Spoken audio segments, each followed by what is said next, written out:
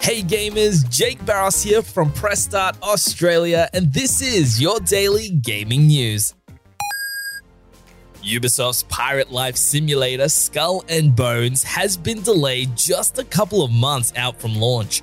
The game was due to release this November, quite a few years after it was originally revealed, but it's now been delayed until March 9th, 2023. Ubisoft says the decision was made to delay the game following feedback from players in an insider playtesting program. PlayStation has revealed the bonus games that PlayStation Plus Essentials will be able to download and play in October. The lineup is headlined by Hot Wheels Unleashed on PS5 and PS4, as well as Injustice 2 on PS4 and Superhot on PS4 as well.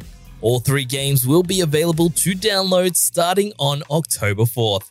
And with that as a reminder, you'll have until October 3rd to add the current games, being Need for Speed Heat, Grand Blue Fantasy Versus, and Toem to your library, if you're keen to give those a go.